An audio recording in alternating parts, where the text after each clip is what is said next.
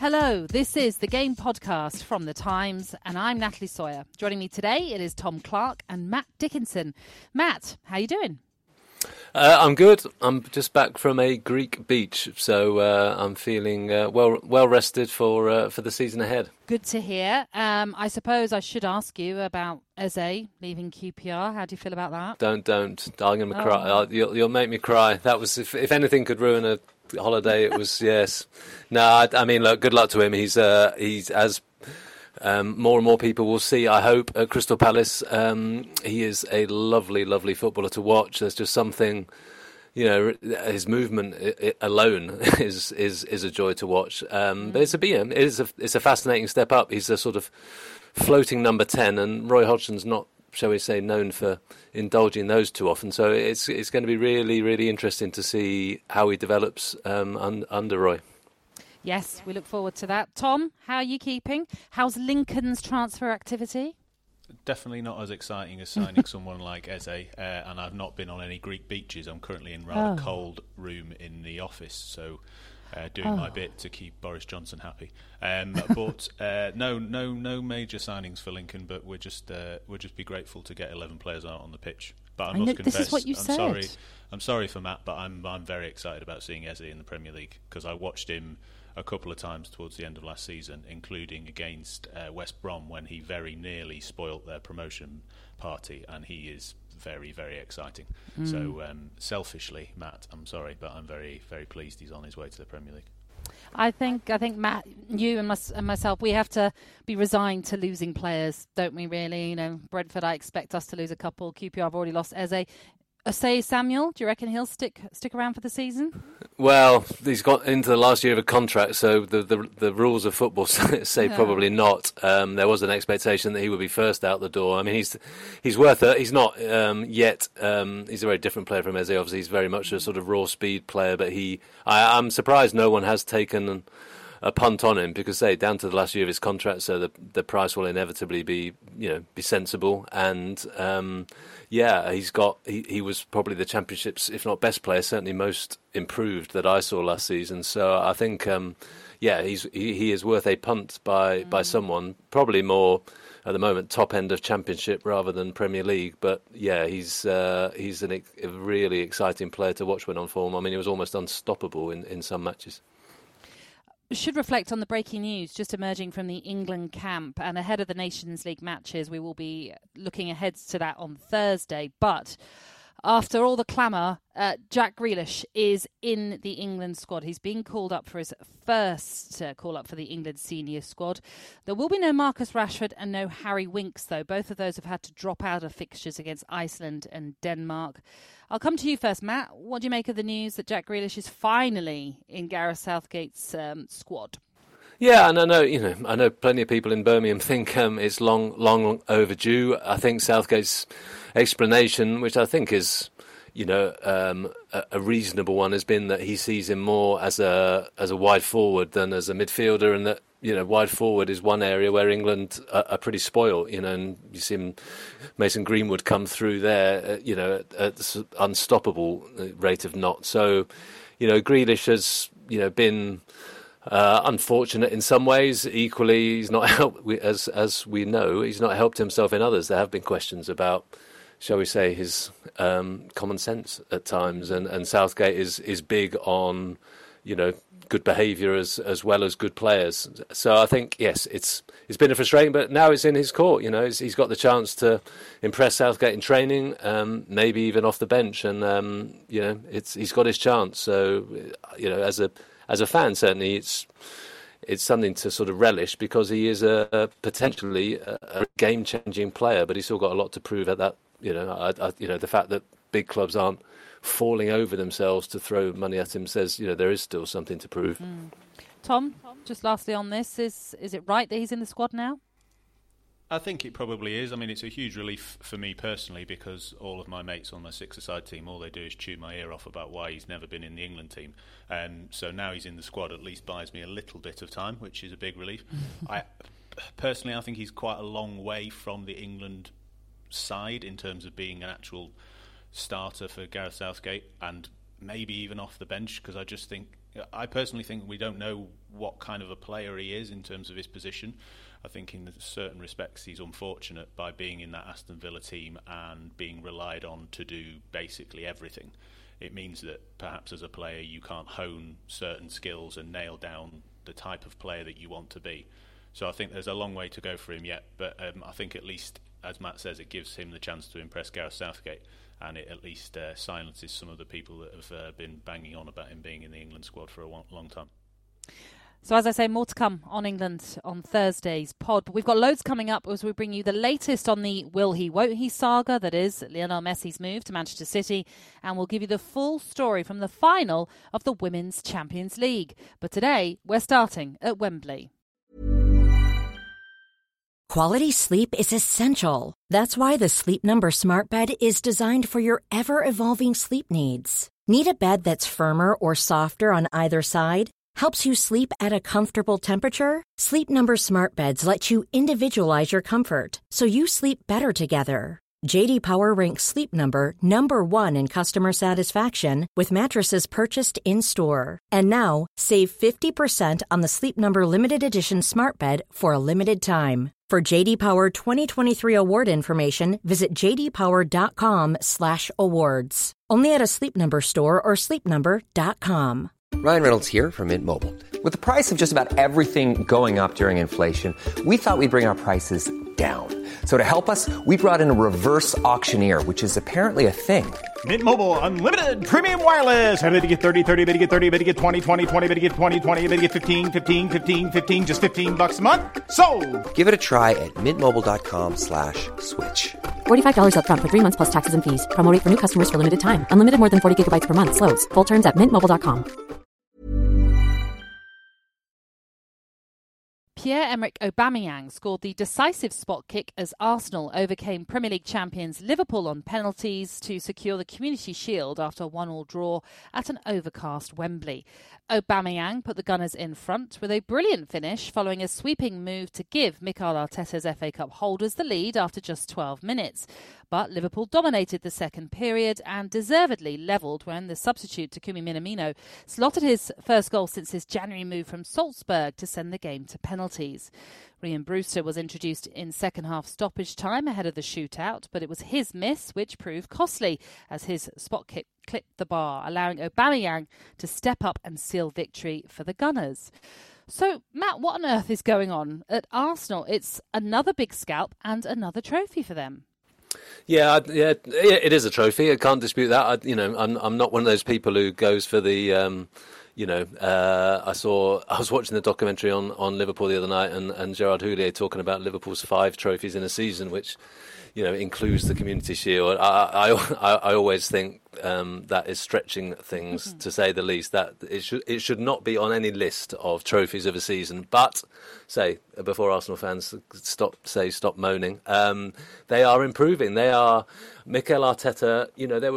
There was an element of very educated punt about it, but clearly going for someone who's been learning the ropes as an assistant. There's a lurch about how he's going to fare. I don't think anyone's doubted his character. I don't think anyone's ever doubted that he's a serious student of the game. I think obviously everyone knows he's learnt from one of the very best in Pep Guardiola, but it was still always going to be interesting to see when a guy has to make the big decisions day after day, hour after hour, how they're going to fare. And he's shown himself to be ruthless in one sense, creative in another, empowering in others, and I think that's the biggest thing. He seems to be creating a mentality there which is very different from what we've seen over the last few years, and certainly under Emery, and that's a big stride in itself. Tom, where do you stand on Arsenal? Are they the real deal, or is this just going to be another false dawn for them? I think it's very difficult to not get excited as an Arsenal fan, and I can fully understand why they are so excited about Arteta and the way they're playing, because it is a real breath of fresh air in lots of respects, because they look so confused under Unai Emery for such a long time, and to have a kind of cohesive tactical plan, even with the players that he's got, who, come on, let's be honest, the squad that he's got at the minute is a long way from what he would want it to be. So it's understandable in that respect that they're excited. I think they are quite a long way from what we perhaps are suggesting they are, which is a top 4 side. I don't think they'll finish in the top 4 this season. So maybe it is a false dawn to say that all these trophies suggest loftier aspirations. But he's clearly a very good coach, which is, I think, an absolute fundamental for a top side in modern football. You have to have someone who is good at coaching and getting the best out of lots of different players with lots of different skill sets, which is what Arsenal have got at the minute. You know, he's managed to find a system which works for people like David Luiz. He's managed to turn Kieran Tierney into a kind of left-sided centre-back. Ainsley Maitland-Niles, who we're going to talk about later, is someone that he's finding use for. That is a sign of a really good modern coach. But I still think they're a long way from challenging for the top 4. Matt, many fans, as Tom has just alluded to, are getting excited. They're starting to hope, but there is a fine line, isn't there, between hope and expectation? There is, and there's some big, big things, as Tom quite rightly says, to resolve yet to become a top 4 team. And when as you say, if you put Liverpool, Man City a step ahead of everyone else, you see the spending at Chelsea. So they're already you're coming from 8th position. You're not coming from sort of close back. It's big strides that need to be made. And obviously United, we're expecting to keep spending heavily as well. So I think he's taken on a big job. There's no two ways about it. You can say that basically it's still the post-Wenger job in many ways, and obviously there was plenty of years of sort of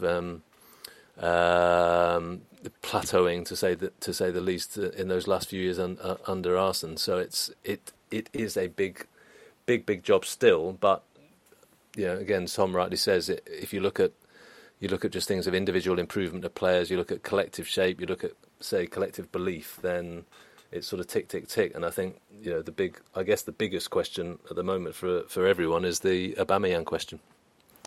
Well, let's come on to Aubameyang then. His performance was so important to Arsenal once again. He scored twice in the FA Cup final at the same stadium this month, and here at the Community Shield, he cut inside from the left and whipped the ball into the far corner in emphatic style to open the scoring. He continued to terrorise Liverpool's defence, exposing young right-back Nico Williams, as well as converting the decisive penalty. He's netted 71 goals in 110 Arsenal appearances, and no Gunners player has scored more than his 5 goals at the new Wembley.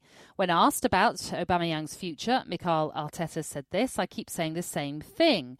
I try to do my job, which is to convince him that he is at the right place and the right environment here to produce moments like he's done today, and he did here just 3 weeks ago. I'm very positive that he's going to sign. There are a lot of things that are involved in a contract deal, and we're trying to solve them."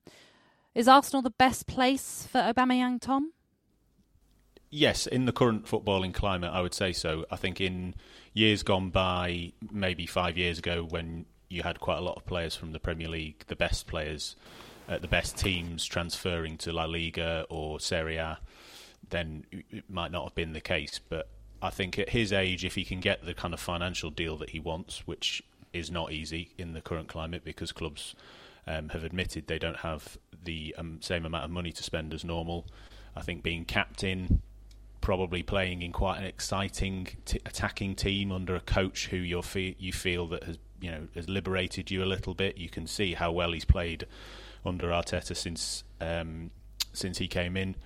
I would say yes, because where else is he going to go? It's easy to say, he could go anywhere. But then you actually look around and think, well, he's not going to go to Barcelona because they're in an absolute mess at the minute. Lots of other clubs around the world probably don't need him, or are trying to be a bit cuter and a bit clever in the window than sign a 31-year-old. So I would hope that he stays, because he's been brilliant to watch under Arteta, and I think he will flourish even if he only signs a 2-year deal or something like that. Matt, do you think it's important for Arsenal that they keep Aubameyang, and considering what Arteta is doing and what he's trying to build there?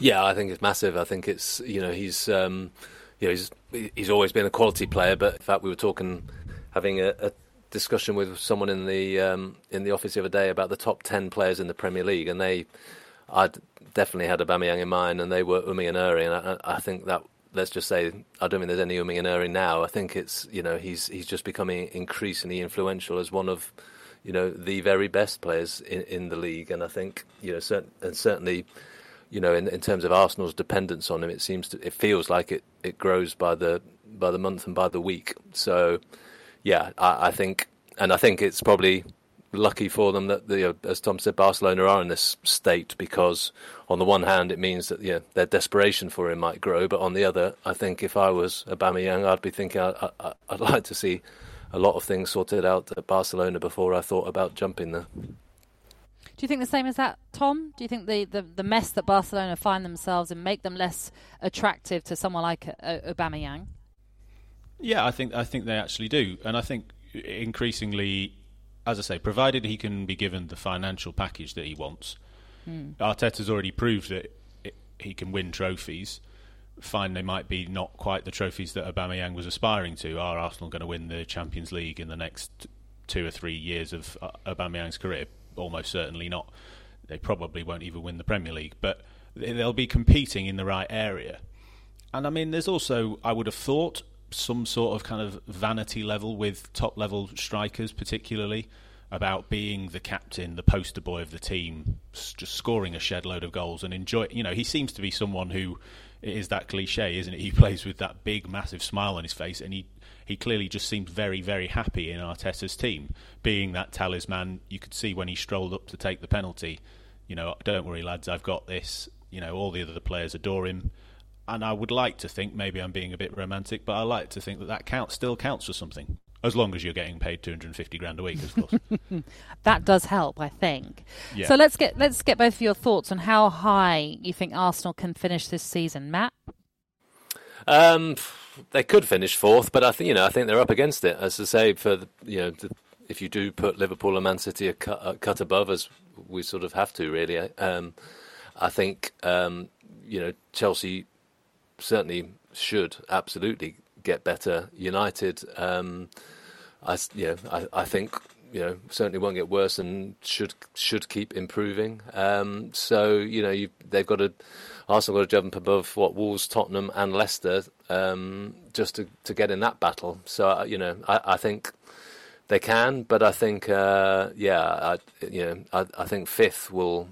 Well, it'll certainly mark improvement, won't it? So it might be a stretch to get into the top four, so Matt says. Tom, what do you think? Can they better eighth? I think they can better eighth. I wouldn't be surprised if it wasn't much higher than that. And I don't mean that in any kind of shocking or insulting way. I just think that there's a lot of work to do, and they've signed 2 very exciting defenders in Gabriel, and they've got William Saliba, who's was their player before but is returning from a loan spell. And obviously a lot of fans are getting excited about them. That is a huge ask to kind of expect 2 central defenders to come in and be as good as they need to be in order for them to climb much higher. I think if they could have some kind of a cup run, if Arteta could implement some of the changes that he needs, because you're forgetting as well that for all, yes, they beat Manchester City and then beat Chelsea and have now beaten Liverpool. They lost to Villa at the end of last season, lost to Brighton. They were really poor, I thought, in the North London derby. In a similar way to how Ole Gunnar Solskjaer at Manchester United turned them around and found a very effective way of playing at certain times, I think Arteta has done that in a far more cultured way and a far more effective and broad way. I think there's more nuance to Arteta's style, of course, but there is still something about them where they're very effective against teams that are going to come onto them and try and beat them.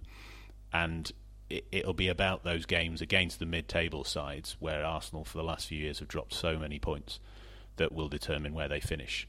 So I would say that if they finish 6th with a cup run, they should be very happy about that, because this is, as Matt said, this is a long project for Arteta. Should we talk about Ainsley Maitland-Niles? As you mentioned, Tom, he had a Saturday to remember. Saturday was the versatile midfielder's 23rd birthday, capped later in the evening by a call-up to the England squad for the forthcoming Nations League doubleheader against Iceland and Denmark. He played superbly on the left wing, with Tierney providing support to nullify the threat of Mo Salah. This was a disciplined display to add to his impressive outing against Manchester City's Riyad Mahrez in the FA Cup semi-final. 8 of Arsenal's FA Cup winning sides started with Maitland-Niles among them, but he has been linked with a move to Wolves this summer. Does it surprise you, Matt, that Maitland-Niles could be leaving Arsenal?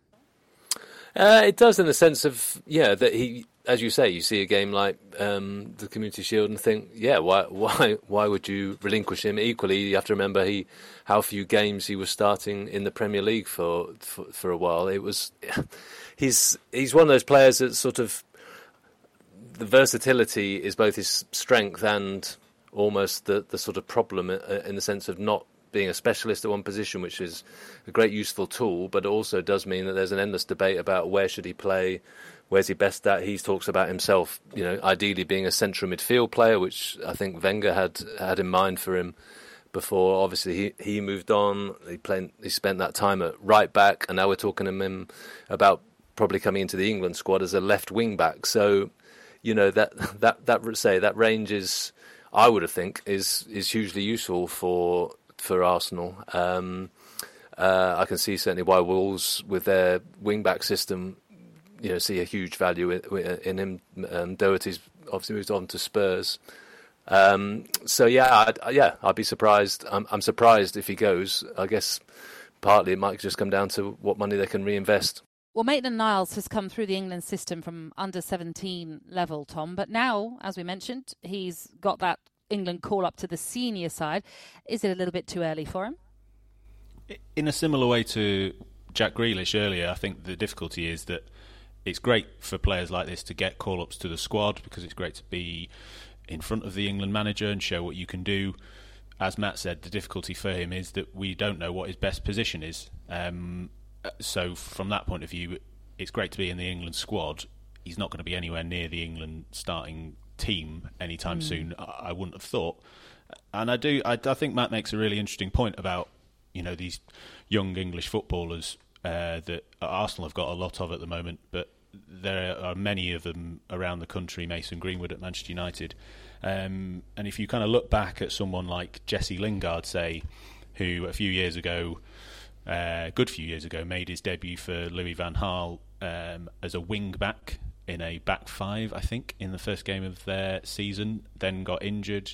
He's obviously played as a central midfielder, as a number 10, as a winger, and has ended up kind of drifting out of the team because he doesn't have that role nailed down. And then with that comes a fall in value, a fall in appreciation. You become a bit of a, in Lingard's case, a bit of a joke figure. So I agree that it would be a bit of a surprise if Arsenal decided to let him go, but there would be something quite savvy, I think, in a way, if they could get a good fee from Wolves for a player who is a prospect, but without really knowing at what level he's going to eventually reach. Because if the alternative is he has 2 years playing as a replacement full-back and a stand-in central midfielder in the Carabao Cup games, then what's your sell-on value? And it sounds really, bleak and a bit grim to be talking about a young player who's played so well under Arteta, but I think it might be a rare bit of sensible transfer business from Arsenal to get a decent fee for him and reinvest it elsewhere. Because I think it's good that he's in the England squad. He's played very well of late, but we have no real idea as to how good he can be or whether he's an Arsenal player of the future. Matt, can you suggest how good he could go on to be? I guess you're talking in terms of versatility. We've seen, I'm trying to think of a comparable players who've played so many positions. I guess Phil Neville ended up playing sort of all over the back line and sometimes as a sort of holding midfield player.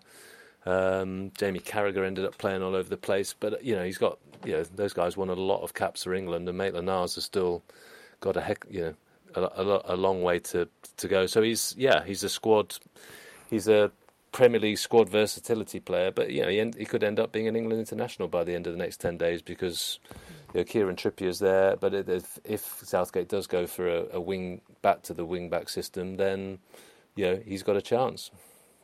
And if he does start these games over the next sort of over this international break, does that bump up his price tag, Matt? Well, yeah, and that's where, to Tom's point about sort of if they sell, it's sort of almost selling, when there's a bit of a buzz about him. So that there is a sort of, as he says, a very hard business logic to that. And maybe that's just what Arsenal, at this time of COVID, we know that clubs are having to be, by football standards, have some sort of common sense and if not austerity about things. So if you can get a good resale for a player like that, you can see it happening. What about Liverpool then? They were without regular starters Trent Alexander-Arnold and Jordan Henderson, but they fielded a side many would feel were capable of beating Arsenal. They started off on the front foot with Sadio Mane getting in behind on numerous occasions on the left and linking up with fullback Andy Robertson.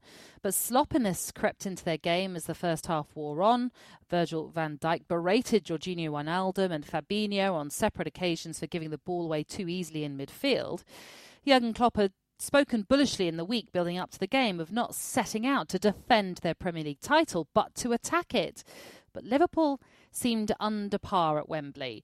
Tom, did the game highlight a lack of depth for Liverpool?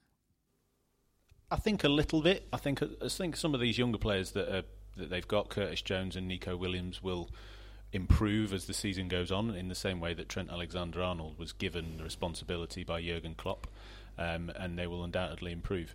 I think the lack of depth is something that we talked about recently with Alisson as well. And you have to say, I'm not trying to wind up any Liverpool fans here, that they were very fortunate in the lack of injuries, should we say, in their most important players.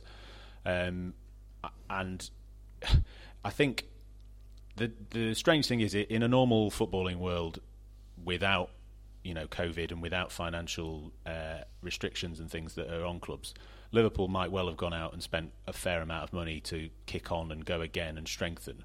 As it is, they might have to settle for some youngsters coming through, but I don't think that'll be all that bad a thing, because I think they've got a manager good enough to coach them in the right way to get the victories that they need.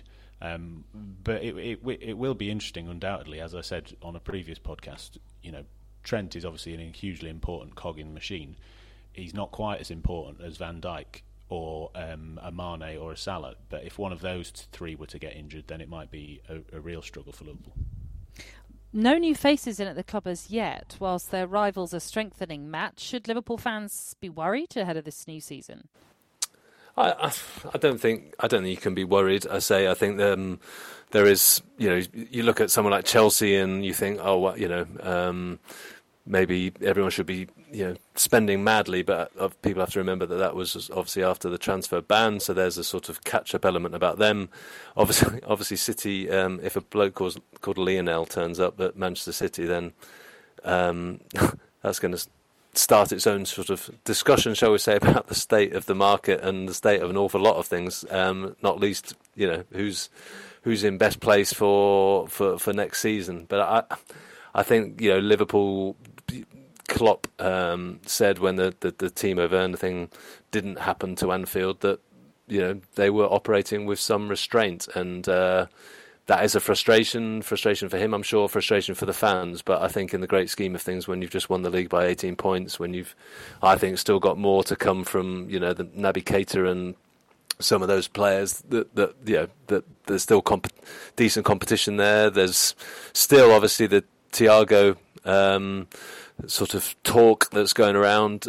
If they could get him, that would be a hugely exciting move. So, I think in the position that Liverpool are in, worries are pretty relative at this at this stage of life.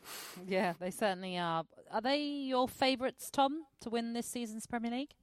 Yeah, I think they have to be. I think the funny thing about Liverpool, just going back to some of the points we just made there, is that in a weird way for me, they were better when they didn't win the league the year before.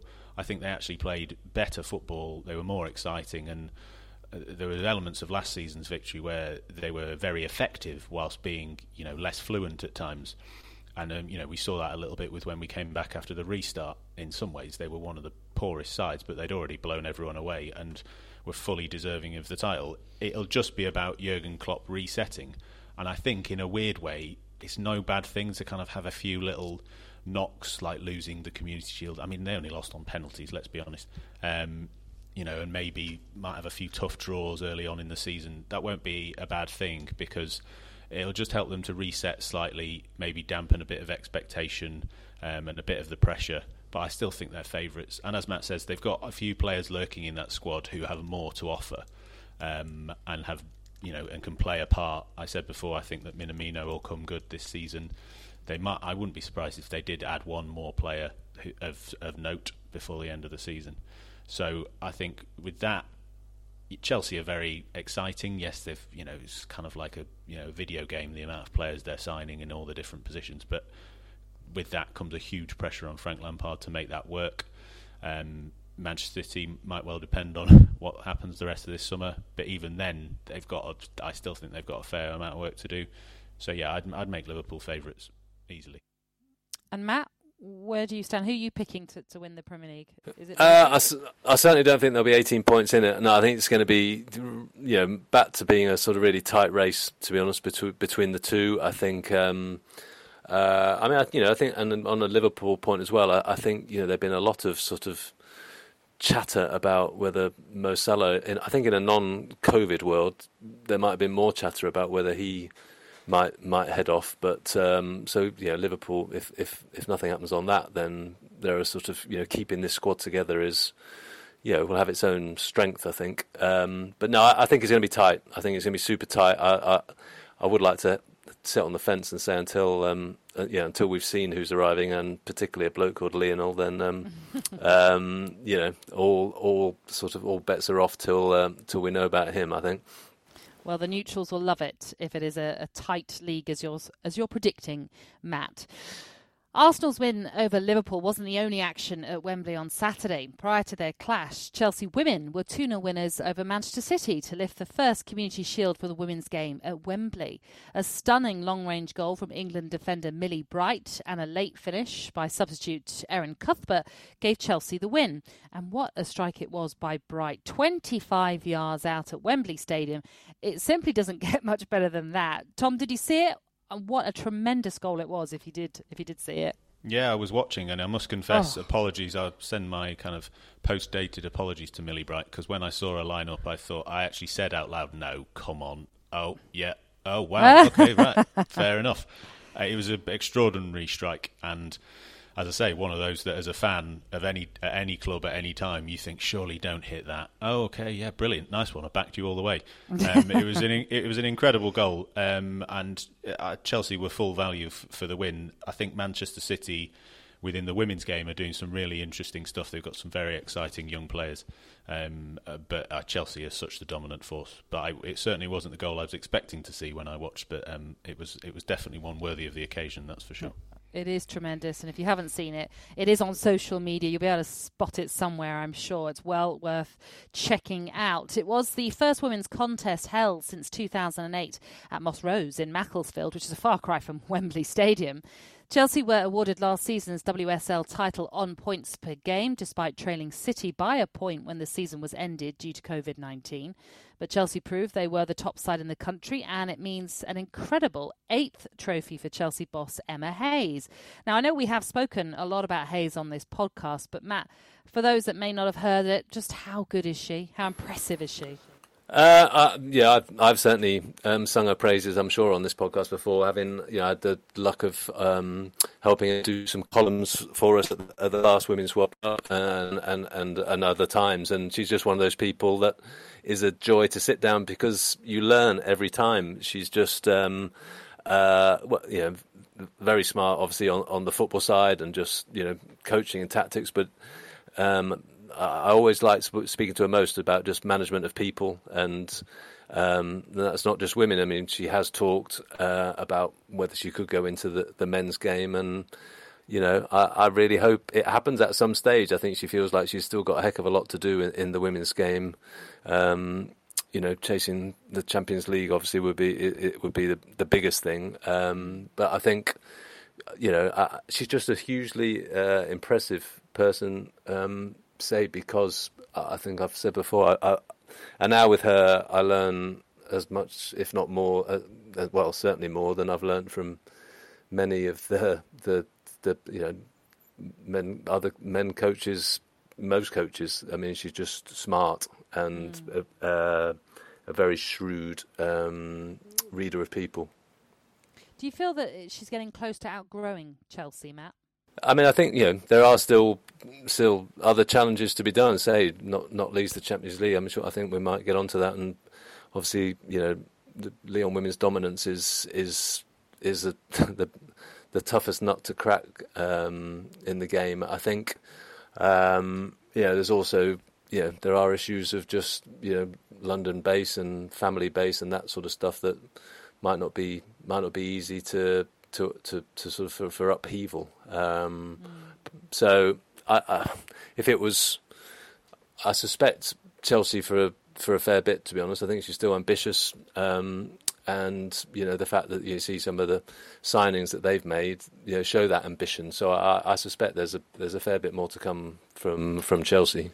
Well, the action didn't stop there this weekend with the Women's Champions League, as you just mentioned there, Matt. That was the final on Sunday night in San Sebastian in Spain. Lyon were 3-1 winners over Wolfsburg, meaning a 5th consecutive Champions League title for them. The victory also saw England right back Lucy Bronze win her 3rd straight European crown with the French club, who have claimed a record 7 titles. She is the first English footballer, male or female, to win 3 European trophies in successive seasons. Tom, does Lucy Bronze get the credit she deserves? I think in the women's game, I think she probably does. I think it's more about the wider reach of the women's game as a whole that then has a knock-on effect on people like Lucy Bronze not getting the credit that they perhaps deserve within the wider footballing community, so to speak. Phil Neville did a great job of praising her during the Women's World Cup and saying what a great talent she was. And if you watched any of the games recently in the Champions League, you can see what just such an intelligent, clever, calm footballer she is. At one point, she just dribbled past several players and just it looked so at ease the whole time. She's very experienced. I think it's just we're at a point now for me with the women's game where it's about broadening out the reach so that players like Lucy Bronze get the credit that they deserve. Like you said with Millie Bright, the goal being on social media and stuff. There just needs to be more of that. And to be fair, I think you are starting to see that with the women's game. But it'd be nice in a broader context if you were, popping down to see friends or in the park or whatever, and you were mentioning, God, did you see that goal by Millie Bright? Did you see that dribble by Lucy Bronze? That's where we need to get to for players of her ability to get the credit they deserve. Of course, there are big pockets of fans of the women's game, but do you think, Matt, that the success of the Women's World Cup in 2019 has sort of made us appreciate these players more? I certainly know them more. I mean, thinking back to Lucy Bronze, was it her thunderbolt in that tournament? Just sort of jaw dropping sort of shot, in any match in the world. But it was so. I think knowledge. I think it was a real change. I mean, it was for me in terms of my sort of knowledge of the women's game and following it and sort of getting to know. I think the big thing is getting to know characters. People like to follow teams and they follow clubs and obviously national occasion matches, but a lot of it is about sort of getting your favourite player or getting to understand someone like a Lucy Bronze. So I think that tournament definitely sort of spread the word and made people more aware. But I think that's one of the great shames of among zillions about the way sport has been interrupted by COVID is that I know there's a lot of worry that the women's game already feels a sense of neglect at the best of times, and these are not the best of times, and there is a lot of worry that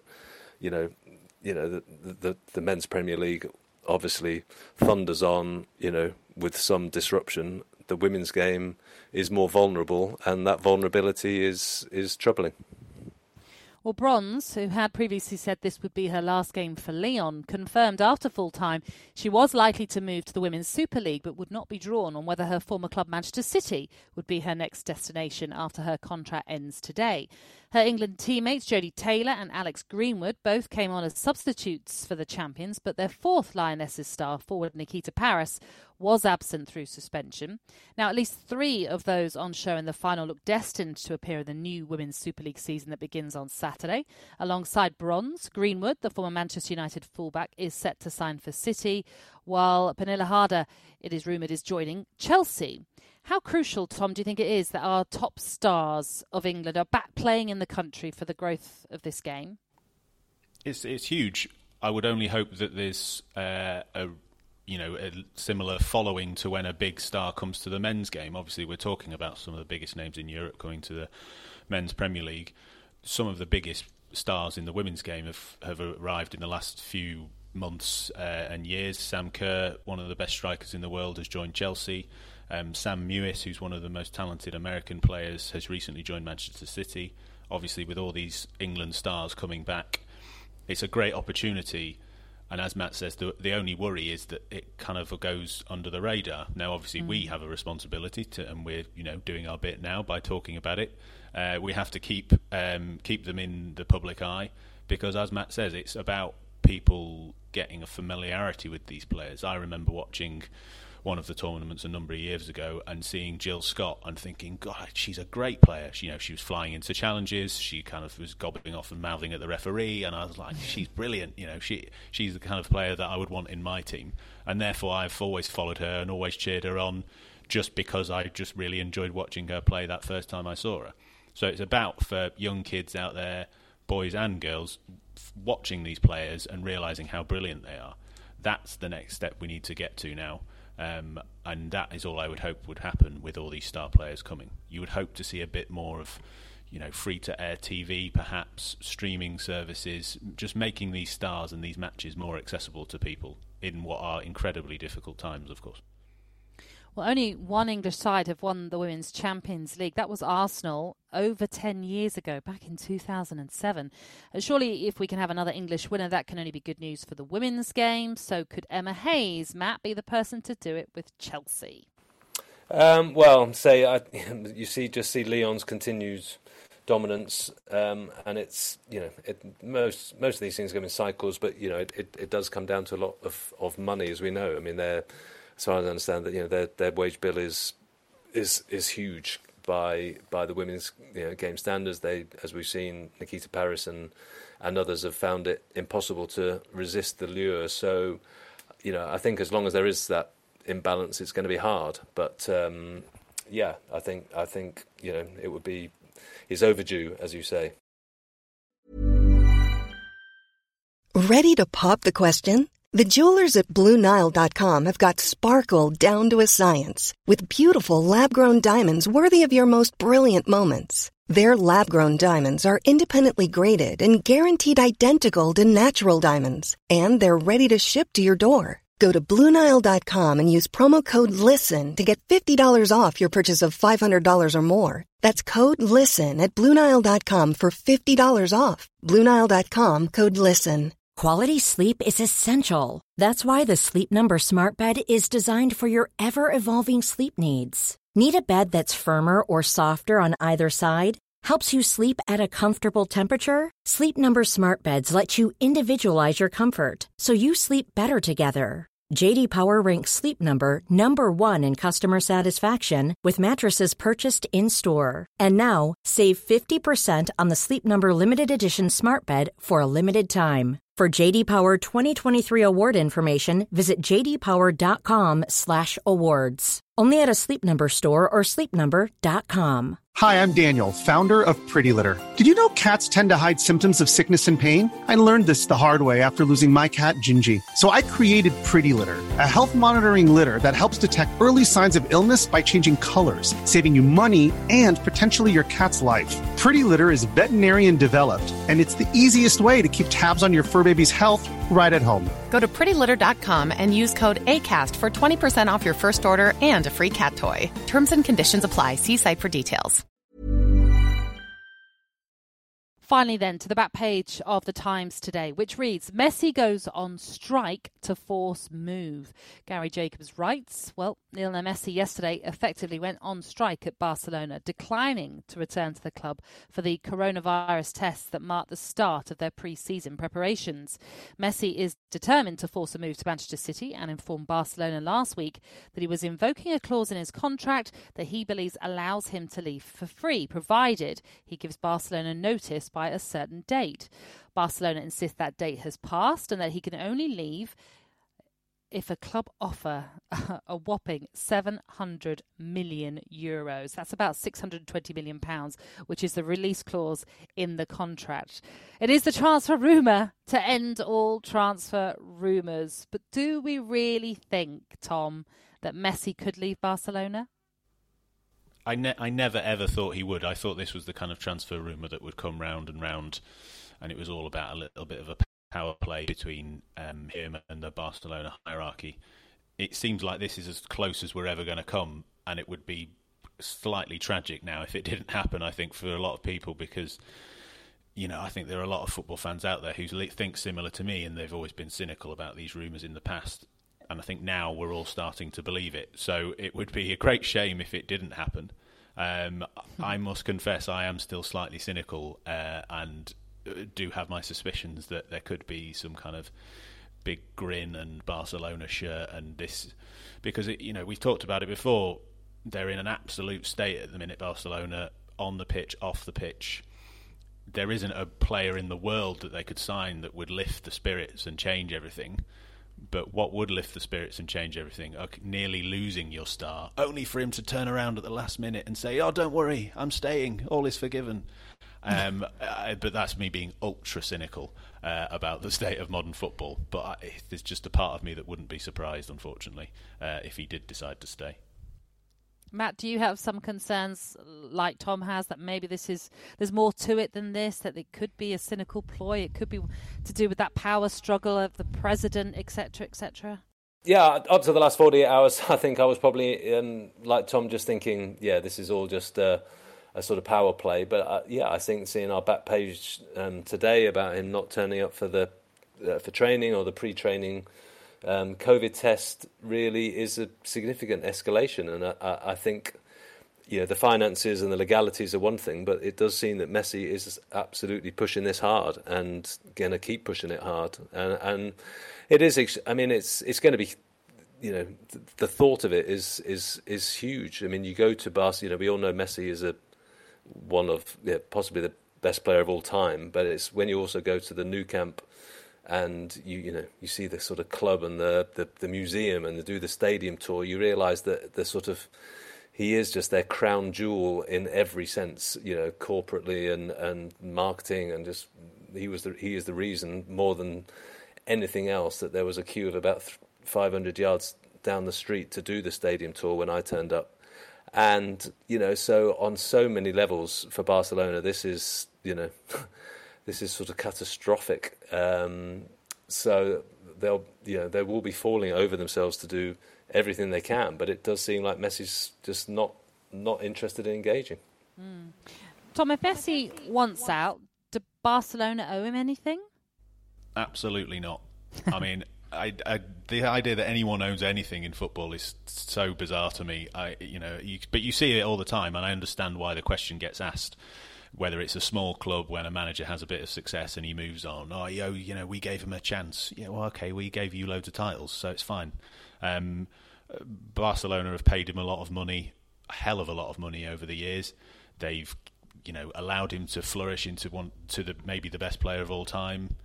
He's obviously also had a culture and a climate which has undoubtedly helped the type of player that he is. I'm not saying that he doesn't deserve all the success he's had, but it's been a mutually beneficial arrangement. And now if Messi wants to end that, Barcelona need to make sure they get out of it what they feel they deserve. I can't believe that if he does leave, it'll be for anything like €700 million. There'll obviously have to be some kind of compromise, but they are within their rights to demand an extraordinary transfer fee for him because he's an extraordinary player. And particularly in the state that they're in, if they lost Lionel Messi, They've got a hell of a lot of players coming towards the end of their career. Luis Suarez is 34 nearly. Busquets, Piqué. They've got a hell of a rebuilding job to do. So they don't owe him any kind of special treatment in terms of helping facilitate his move, no. Well, the article also explains how Messi raised the stakes in a dispute that has dismayed Barcelona supporters by failing to turn up at the club's training ground yesterday morning.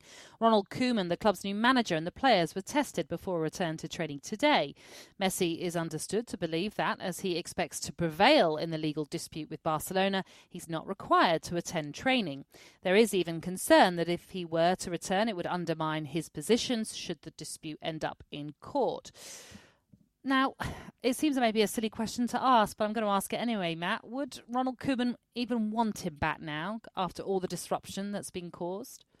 I think he'd have very little say if either way. This is almost happening, sort of despite a new manager turning up. I mean, he will, I'm sure, have wanted to have these discussions, but, well, we know that it was the sort of, or we certainly understand that it was pointing Suarez, towards the exit that's been part of it, that Messi's seen, not only is the team getting humiliated on the pitch now by Bayern Munich, but the team, including his allies, is being broken up, which is, partly precipitated this whole move. But, Koeman just walked into, just a political nightmare, and I suspect he's feeling pretty bewildered right now.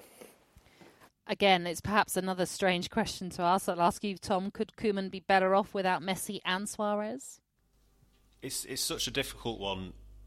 I mean, they are obviously world-class footballers, and as we've said, Messi is still an unbelievable talent who would do brilliant things for Barcelona. But there is something fascinating about how clubs try to plan for life after the world-class player.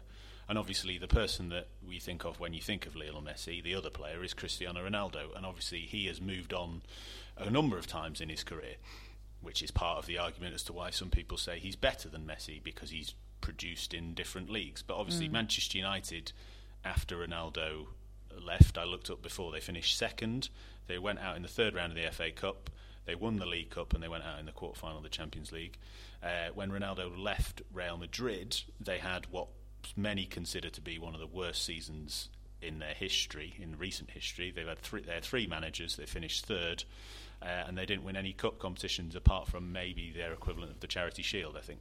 So it's a hell of a thing to contemplate for Barcelona and for all the hierarchy, because there is a certain, it's got to happen at some point, and if it's not going to be the fairy tale send off in the way that the Xavis and the Iniestas had, maybe they are better off getting 200 million or 250 million for him when they can, in this slightly unsavoury way that it's happening. Because this is another thing that fascinates me, and I'd be interested in Matt's take on it, is that to me part of Messi's aura comes in that we can purely just enjoy his football. We've never really talked about, apart from the odd little drama here and there, never really talked about personal life. I don't know that much about him. If you compare that to Ronaldo, you have the sneering about his, posing in adverts, his Instagram. Messi's this kind of, to me, he was almost this like slightly geeky figure who was brilliant at football, and you just meant that you could just watch these Champions League games and go, my God, this guy's amazing.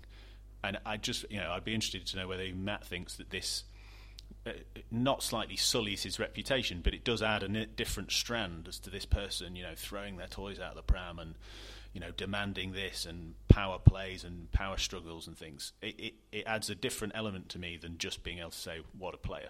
It's a great point, and I think there's been a bit of sort of almost willful denial of that Messi, the Messi is different in that sense. I think he has been massively powerful. Has been, back to Zlatan's book when he was talking about, the way that Barcelona was run under Guardiola and the school SWATs and the sort of politics that was going on. And then when Guardiola left, there was definitely a sense that Messi was getting more and more influential. And obviously there's been chopping and changing of coaches, and, absolutely, there's an awful lot of stories about his fingerprints being over different ones of those. So I think we've probably allowed ourselves, because it's such a beguiling, seductive idea, isn't it, that he is this, little guy who turns up and just does amazing things on the pitch and then goes home and has a cup of tea. We've allowed ourselves probably to buy into that more than we should have done, and now it is. I think it's it doesn't. It's just a reality check that he is not just an amazing footballer, but he's a one-man corporation. He is a multi-million, if not billion-pound business, and that's it's a bit of a wake-up call that he's not just this sort of guy tugging his forelock, ever so humble. He's actually one of the supreme athletes in the world and knows his worth. When we were talking about Pierre-Emerick Aubameyang, we mentioned obviously the mayhem and the hysteria that's going on at Barcelona, and could that put him off? Tom answered that, so let me ask you, Matt, do you think Barcelona can still attract top players without the likes of Messi and Suarez there?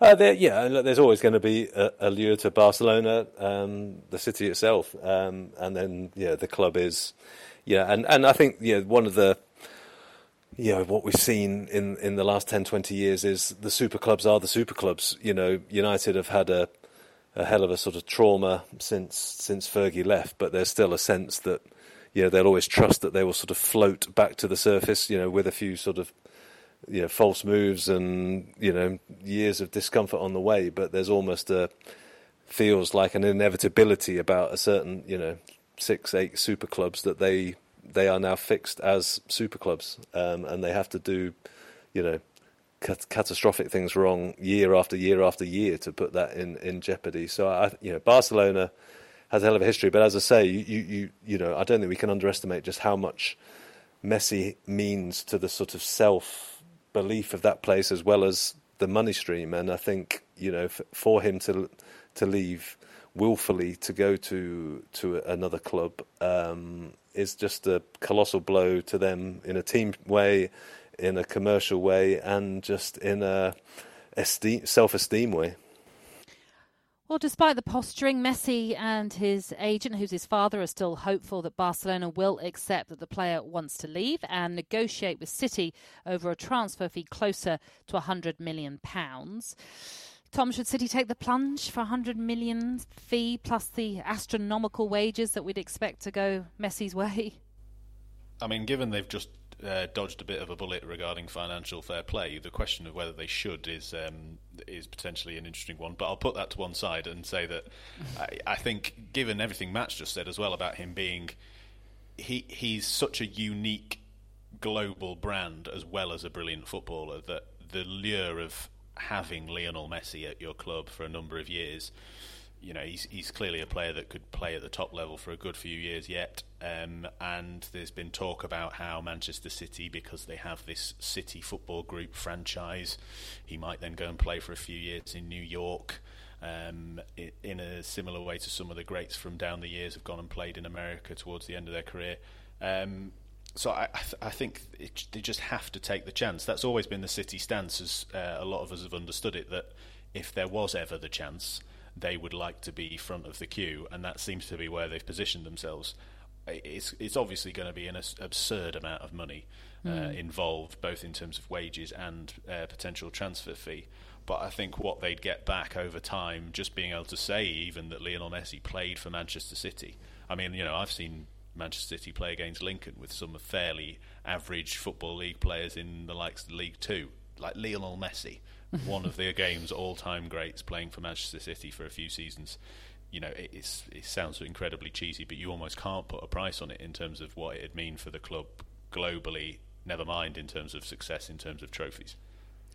When we're talking 100 million fee, and we're talking about the astronomical wages as well, Matt, does it sort of sit well with you when we're considering the coronavirus impact of football across the board and other industries in general? Or do we sometimes have to take a back seat when it comes to football and realise that's just a different entity sometimes? I think any right-minded of us sort of think about the former while ending up at the latter, if you know what I mean. If it crosses your mind that wow, the world out there is struggling, and then you just realise, look, this is a big business, a big entertainment business, and And, I can't, we'll wait for the next big blockbuster film. There'll be a craving for the next big blockbuster film to come back. And, football is an entertainment business in the same way that it wants, it needs to sort of keep its own forward momentum and propulsion. And you could argue that, Messi moving, as a narrative is a whole sort of fantastic storyline in itself. And in terms of the finances, it's sort of, as Tom says, it's absurd sums of money, but City will, as you said, justify. I'm sure it would come as part, it wouldn't just be like a, 2 or 3 year playing deal. It would be wrapped up in some mega global expansion plan. I mean, this is the sort of thing that Soriano, the City chief exec's been sort of craving forever. He wants, part of this building this sort of global clubs, part of the sort of high octane school of global turning clubs into brands, basically. And I sort of wince at the phrase and hate it, but it's the reality. And this would be, getting Guardiola was obviously sort of something that was carefully sort of played out, and getting Messi as part of that would just be the, I imagine the sort of the thing of business dreams for him. So, Tom, does Messi bring instant success to City? I think a lot of people will assume that it does. I would only hope that if, as Matt said, if we can put aside the absurd amount of money that it's going to cost, I just hope that, again, it sounds very romantic, and you've clearly caught me in a better mood than I normally am. But I just hope that we can enjoy it for what it is, which is something a lot of us never thought would happen. Seeing Lionel Messi in the Premier League. And I would just hope that he's going to take a hell of a lot of kicks on the field from a lot of players, I'm sure. Let's just, as fans, not expect too much from him and just enjoy watching him play, because I'm willing to admit I've not seen him play a great deal other than the odd La Liga game that I happen to have caught here and there, and in the Champions League. I mean, in some ways that's a great shame. So if we can see him on Match of the Day every week, I mean, that would just be brilliant. And that could be his great success in just coming to the Premier League. To me, that's a success in itself. So I'm sure there will be expectations on the instant Champions League glory, but I would hope that we can focus on the purer side of things. Mm-hmm. But should the extraordinary happen and Messi arrives in the Premier League, we may never find out the answer to one of football's greatest debates. Can Messi do it on a cold Tuesday night in Stoke? That is unless they draw Manchester City in the Cup or even get themselves promoted whilst he's still there. But what challenges would we be most excited to see Messi take on in the Premier League, Matt? Just watching him. Watching him do. I think one interesting thing will be the idea that, and I have read somewhere someone sensible argue that he is a luxury signing for City. But I mean, obviously, as luxuries go, signing the world's best ever footballer is a pretty good one.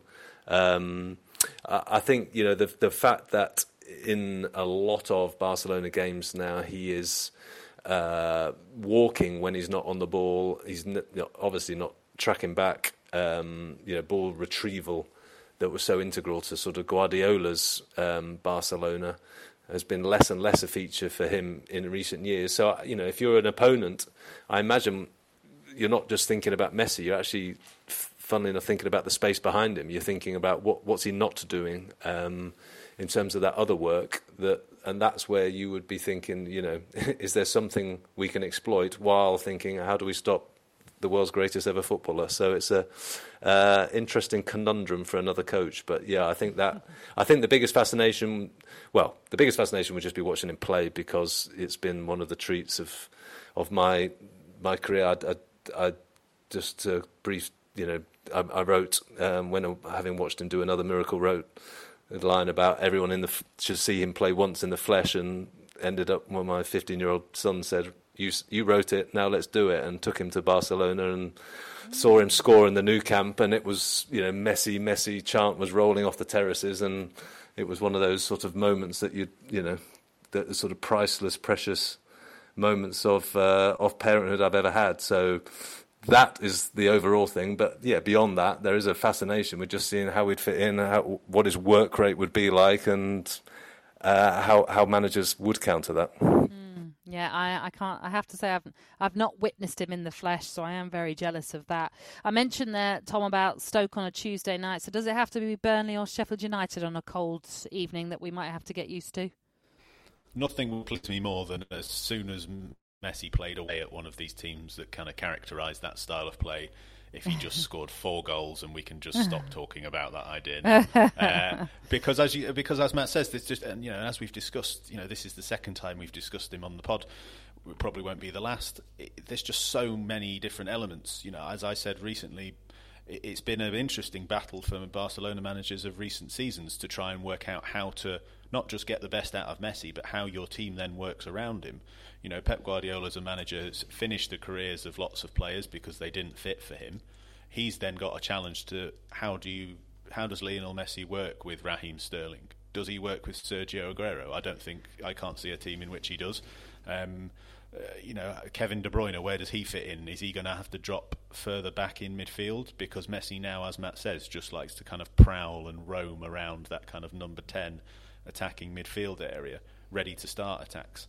But equally, it will be fascinating to see, how Chris Wilder sets up his team to play against Manchester City involving Messi, and that will be one of the joys as well, in seeing the first team that does manage to shackle him and how they do it. And that will be fascinating as well. So there's just so much for us to enjoy that I would hope that if that first time he doesn't score the 4 goals on the cold, wet night away, wherever it is, we don't get too bogged down in that narrative, because there's so much more to appreciate.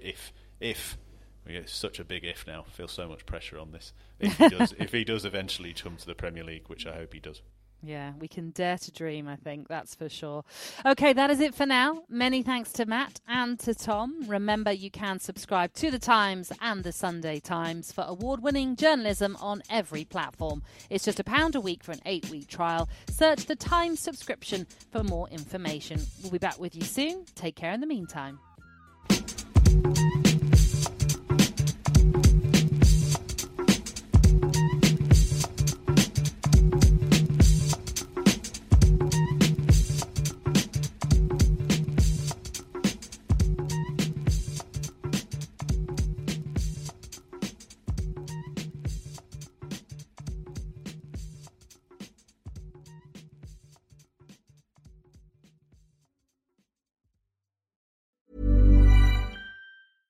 Imagine the softest sheets you've ever felt. Now imagine them getting even softer over time. That's what you'll feel with Boll & Branch's organic cotton sheets. In a recent customer survey, 96% replied that Boll & Branch sheets get softer with every wash. Start getting your best night's sleep in these sheets that get softer and softer for years to come. Try their sheets with a 30-night guarantee. Plus, get 15% off your first order at bollandbranch.com. Code BUTTERY. Exclusions apply. See site for details. Hi, I'm Daniel, founder of Pretty Litter. Did you know cats tend to hide symptoms of sickness and pain? I learned this the hard way after losing my cat, Gingy. So I created Pretty Litter, a health monitoring litter that helps detect early signs of illness by changing colors, saving you money and potentially your cat's life. Pretty Litter is veterinarian developed, and it's the easiest way to keep tabs on your fur baby's health right at home. Go to prettylitter.com and use code ACAST for 20% off your first order and a free cat toy. Terms and conditions apply. See site for details.